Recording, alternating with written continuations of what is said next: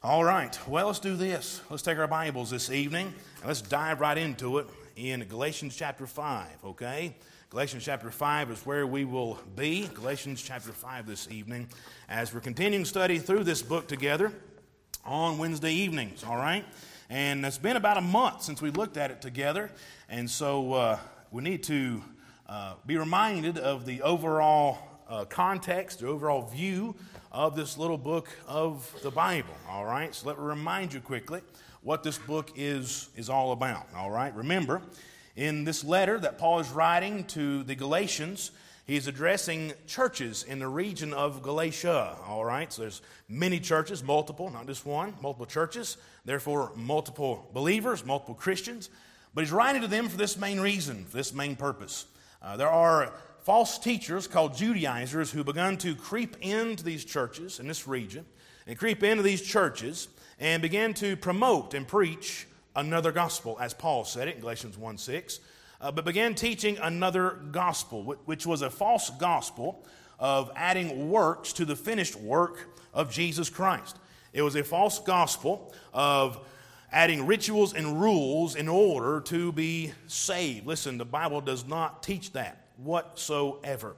And so Paul lovingly, yet very passionately, picks up his pen and declares and defends the true gospel of Jesus Christ, the death, burial, and resurrection of Christ. He defends that salvation is by grace through faith in the Lord Jesus Christ and not by the works of the law. For by the works of the law shall no flesh be justified, Galatians 2:16.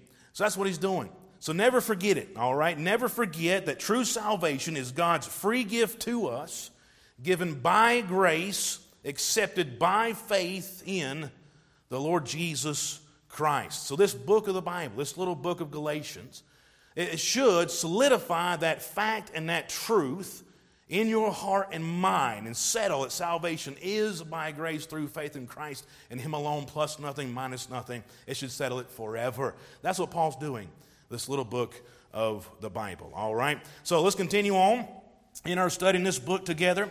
And the last time we were in Galatians chapter number 5, began a message there. We never finished it, and so we'll finish it this evening. But we took this title from this text we're going to read in just a moment. We took this title, Hindrances to Our Race, all right? Hindrances to Our Race. Galatians chapter 5, and look at verse number 7 with me. We'll go down through verse 15 together, all right? Galatians 5, verse number 7, the Bible says, Ye did run well. Who did hinder you that ye should not obey the truth? And this persuasion cometh not of him that calleth you. A little leaven leaveneth the whole lump. I have confidence in you through the Lord that ye will be none otherwise minded, but he that troubleth you shall bear his judgment, whosoever he be. And I, brethren, if I yet preach circumcision, why do I yet suffer persecution?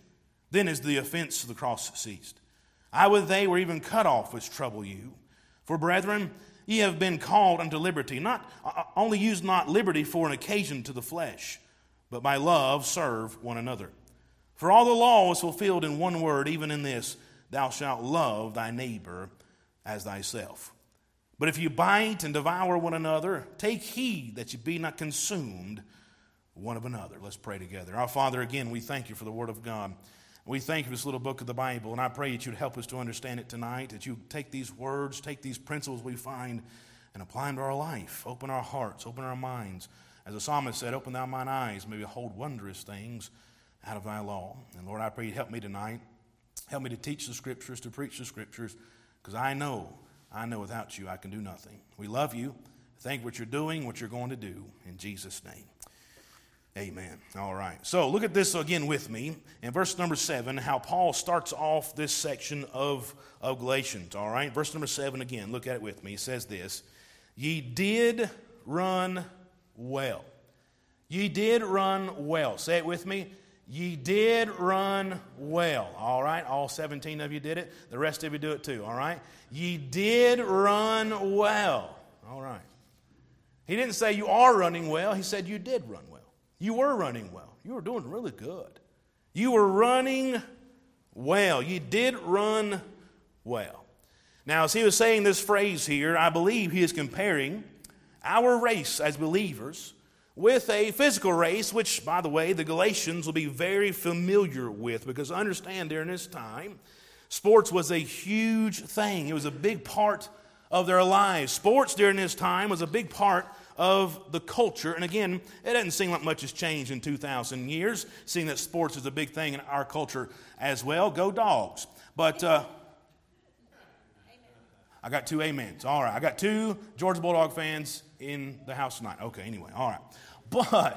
But the biggest sporting event that the Galatians will be aware of would not be the college football national championship. All right. But what they'd be very well familiar with, and all the Greek world this time will look forward to, was this, the Greek Games. Or they become to known as the Olympic Games. Now, we saw this last time, just kind of giving an overview again about this. But one historian noted that the ancient Greek Olympics started as early as 776 BC. And it was from this ancient event that sparked the ideas and inspirations for the modern games that we know as the Olympics that happen, of course, every 4 years. But originally, these games were considered to honor and respect the false god Zeus. But because the idea was to honor him, that meant that the games were created to test the strength, agility, and skills of the participants, to see just how strong and how fierce they really were. And to find this out, they would have to compete against each other in a multitude of games, being wrestling, chariot racing, boxing, a discus throw, javelin throw, horse racing, many others, but of course, running, all right? So the Galatians would have been very familiar with the Olympic Games, and Paul knew this all too well. So Paul, he appealed to their common sports knowledge and used the sport of running as an illustration in this moment to drive home, to hit home this point, which, by the way, he commonly did, use sport analogy to drive home a point. But he used this analogy as an illustration to prove the point of his applications. And one of the applications that we can see in our text, as I see from this portion of Scripture and from these verses, one application that I can see is this one. Who is hindering your race? Who is hindering your walk? What is slowing you down? What is killing your motivation to run the race? Again, ye did run well. What's stopping you now? What's slowing you down now? What is hindering you in your run and in your race?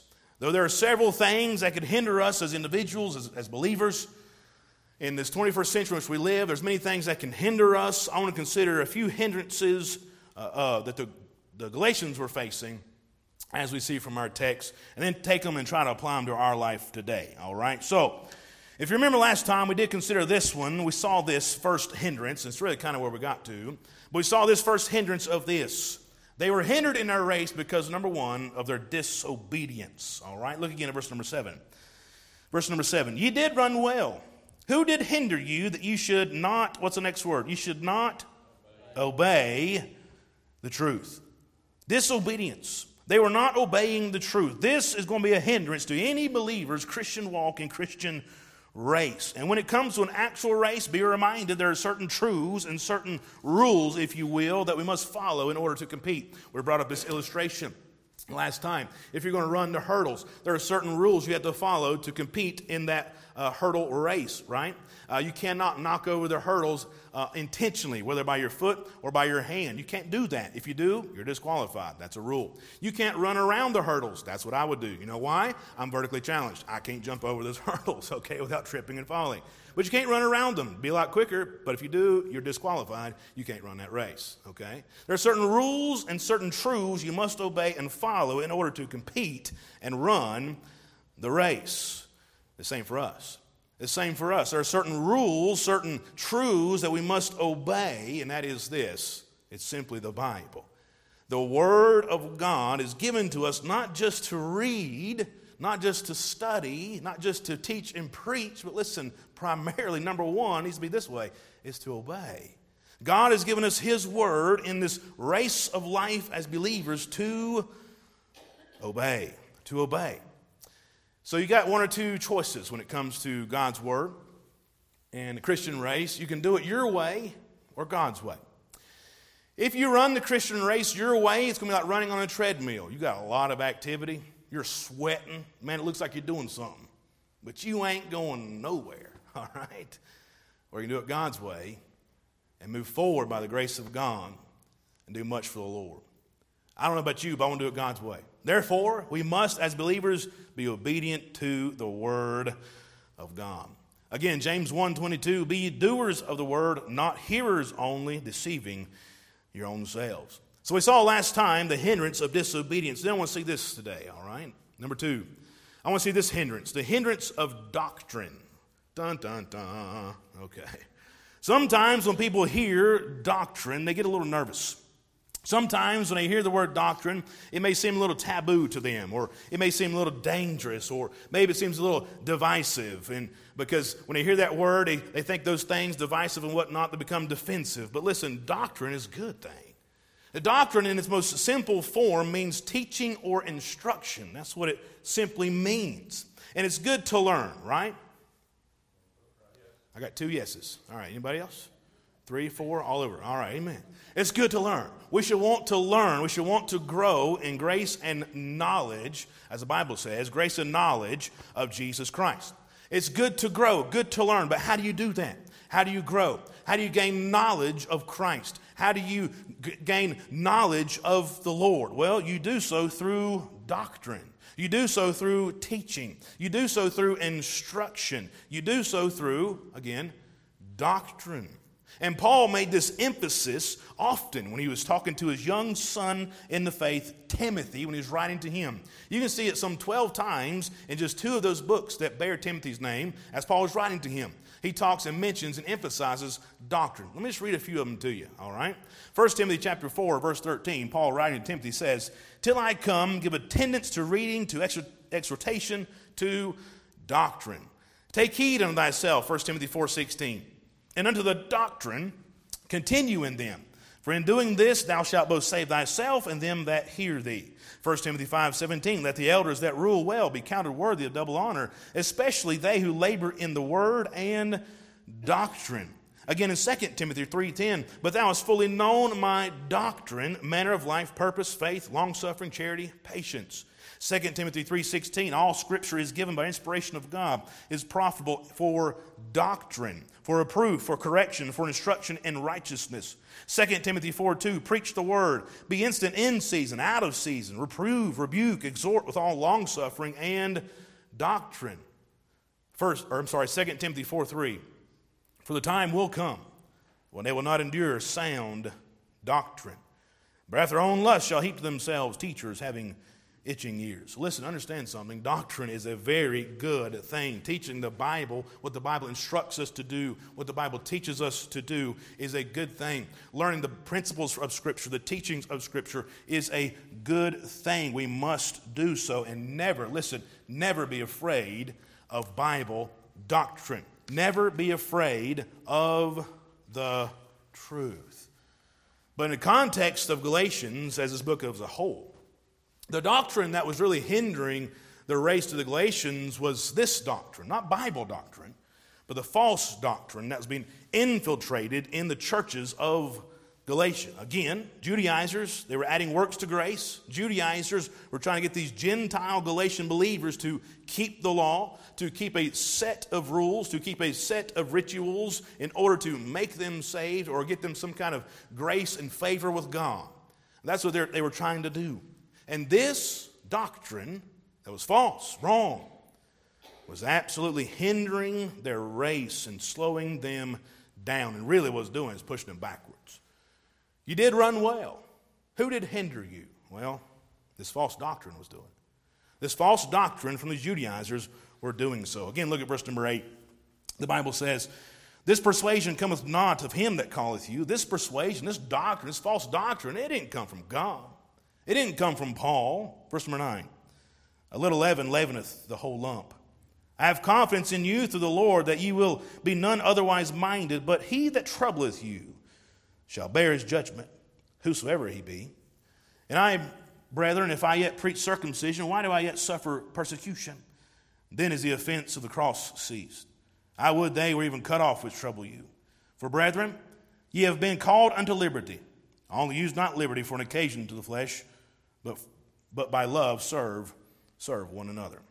So Paul says here in verse number 9 especially, he makes reference to leaven. And he's not talking about the additive that you put into food, especially in order to make bread, all right? He's not writing some recipe here. No, he is basically making reference, I believe, to the false teaching of the Judaizers. He is saying, listen, this little doctrine, if you allow it into the fellowship of believers, if you allow this little false doctrine, a little leaven, it will corrupt the whole lump. It would mess it up. And it seems these guys were getting a little bit of a taste for this additive, and it would seem a few folks in the church were begin to give heed to the false teaching, or at least entertaining another gospel. And if they continue to entertain the false teaching, if they continue to get a taste for this additive, it was going to be very dangerous for them personally, absolutely. But again, for the church collectively as well. A little leaven leaveneth the whole lump. Now, understand here at Boiling Springs, we try very, very hard to guard against false doctrine. We just simply want to teach and preach and obey the Bible. We want to be Bible believers. Amen. All right, thank you. Absolutely, that's what we want. We want to be biblicists. We want to be Bible-believing Christians. That's what we ought to be. But with all the availability of technology today, there are all kinds of crazy teachings and crazy teachers out there at the end of our fingertips on our phone, all right? And they plaster themselves on Facebook, on YouTube, and all other different avenues that you can watch and listen to. And some of them are very convincing, but listen, I don't care how convincing they are, it's still wrong if they don't preach the Bible, if they don't teach true Bible doctrine, all right? It's just as dangerous and just as wrong. After all, even Satan himself has transformed himself to an angel of light, as the Bible says in 2 Corinthians 11, verse 13 through 15. For such are false apostles, deceitful workers, transforming themselves into the apostles of Christ. No marvel, meaning that's no biggie. That's not a big surprise that they would have false apostles and false preachers and false teachers, false pastors out there. No marvel. For Satan himself is transformed into an angel of light. Therefore, it is no great thing if his ministers also be transformed as the ministers of righteousness, whose end shall be according to their work. So, church, listen. When it comes to the teaching and preaching that we hear on the internet and the such like TV or whatever, listen, you can't just take it all at face value. Rather, I want to encourage you to do this.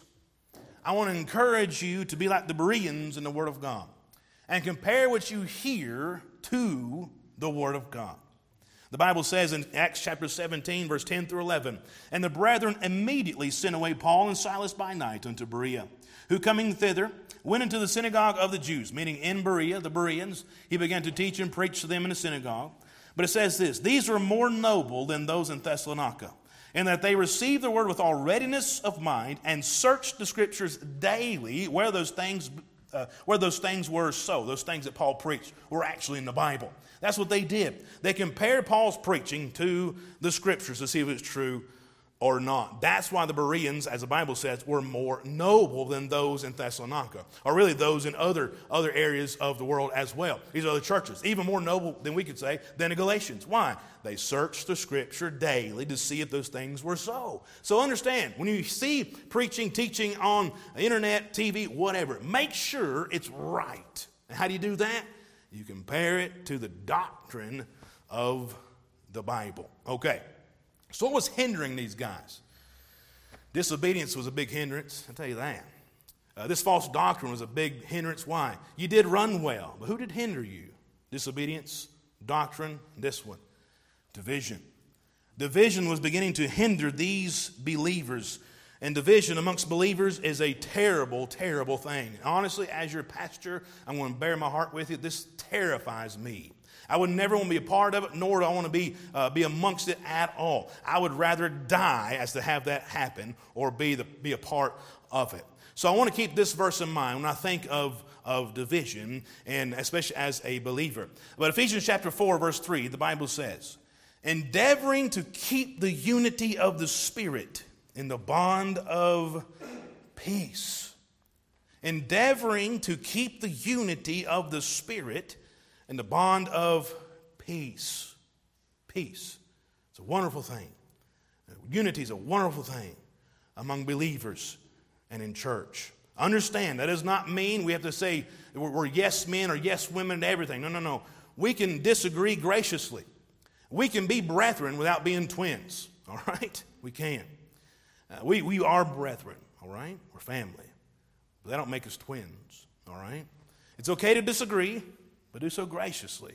For even in that disagreement, we can still keep the unity of the Spirit in the bond of peace. But that's not what the devil wants. He didn't want that at all. He would rather destroy that bond of peace.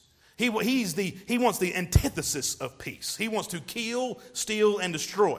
He wants to cause confusion, chaos, and carnage. He wants to hinder, interfere, and cause a great stumbling block in front of you. And he wants to stop you as a believer, and he wants to stop all churches from moving forward. He wants to hinder you. You know how he does it?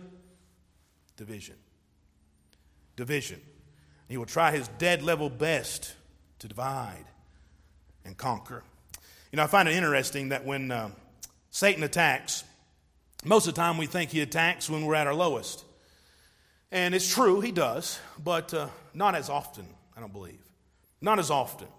You see, when we're deflated, discouraged, and depressed, you're already defeated. So why does he have to poke at you even more? You see, I think he reserves his attacks, if you will, or sends his minions to attack at those times when there's victory. Why? Because I believe after great victory there is great unity. Oh, absolutely there is. I guarantee you on Monday, after Georgia won, there was no division on that red and black side of the field. They were jumping up and down, hollering, hooting, just happy as a lark, right? They might have had a fight in the locker room before the game, but afterwards they're like, oh, what fight? You know, we won. It don't matter. On the other side, bless their hearts, all right? But anyway, but when there's great victory, there's also always going to be great unity. You can see that principle in Scripture. You can see it in the book of Joshua. Even after great victory over the walls of Jericho, we know what happened. Just the next battle over was the defeat of Ai. Now, Ai was a much smaller city, and it shouldn't have been a loss whatsoever. But they suffered defeat. Why? Because of the sin of Achan. Achan gave in to the lust of his flesh, the lust of his eyes, and the pride of life. But he was found out. And it caused a division among the people. And it caused them to defeat, which was the only defeat, by the way, that I think is recorded for us at least in Joshua as a conquest of Canaan. But why did they suffer defeat? Why was there attack on them? Because there was division in the camp. Even you can see in King David, we know that about King David's sin with Bathsheba in 2 Samuel chapter number 11. But do you know what happened in 2 Samuel chapter number 10? In just the verses previous to that, we see a great victory with King David and the armies of Israel. And it's such a great victory that it caused even the enemies of Israel, the Bible says, even the enemies of Israel to make peace with Israel. They were like, we don't want no mo of Israel, all right? We're going to have a peace treaty with them forever because they have whooped everybody. Great victories. But what happened? A great attack on the king. And it caused great division. But why does it seem that the devil likes to attack after great victories? Well, again, I don't have all the answers. But it could be that he likes to attack then because after victory there is great unity. And when there's great unity, there's great momentum. And when there's great unity and great momentum, listen, the church of a living God moves forward for the glory of God. And guess who hates that? Who did hinder you? Who did hinder you? You did run well. Who did hinder you? Guess who hates it? The devil. Guess what he wants to try to cause? Division. So understand, he wants to hinder us. He wants to stop momentum that we have. He wants to cause division. But I want to encourage you, don't you dare let that happen. Don't you dare let Satan win. Rather do this. Ephesians chapter 4, verse 3 again. Endeavoring to keep the unity of the Spirit in the bond of peace. I love this word endeavoring. I love it. Here it means to go to great efforts to exert one's self, to leave it all on the field. That's what endeavor means, to exert yourself. So no doubt the devil, listen, he wanted to divide these Galatian churches because they had great momentum moving forward, many people being saved in this area of the world and Gentile world. He hated it. But he tried to hinder them. How? Well, dividing them. And then as this was going on, as they were disobeying the word, what was my second point? Someone tell me. Who's taking notes? I just forgot it. Doctrine. Thank you. Disobeying the word as they were giving into false doctrine, and then division. Here's what was happening. Number 4, and lastly, they were devouring one another. Devouring one another. Look again at verse number, let's just skip down to verse 15, all right? Verse 15. But if you bite and devour one another, take heed that ye be not consumed one of another. So it seemed that these Galatian believers, while facing opposition from without, from the Judaizers, from Satan, were also facing some opposition from within as well. It would seem as they were becoming divided over the matter of to keep the law or not to keep the law, right? Being divided over that, they were doing this. Number 1, they were biting one another in verse number 15, biting one another. Do you mean, Pastor, that they were actually biting one another like a toddler, get mad at another toddler for taking their building block, go over and bite them? No, not exactly, literally, although it was just as childish. They were biting one another, meaning this: they were wounding one another, hurting each other. Just as if someone bit you physically, it wouldn't be deadly, but sure would hurt. They were hurting each other, wounding each other by possibly their words, by their deeds, or lack thereof. And I kind of get that idea because of verse number 13. Yes, verse number 13. For brethren, ye have been called unto liberty.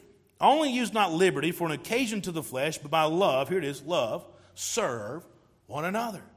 Verse 14. For all the law is fulfilled in one word, even this. He's saying, look, you want to keep the law? Keep this one. Thou shalt love thy neighbor as thyself. Maybe they weren't doing that.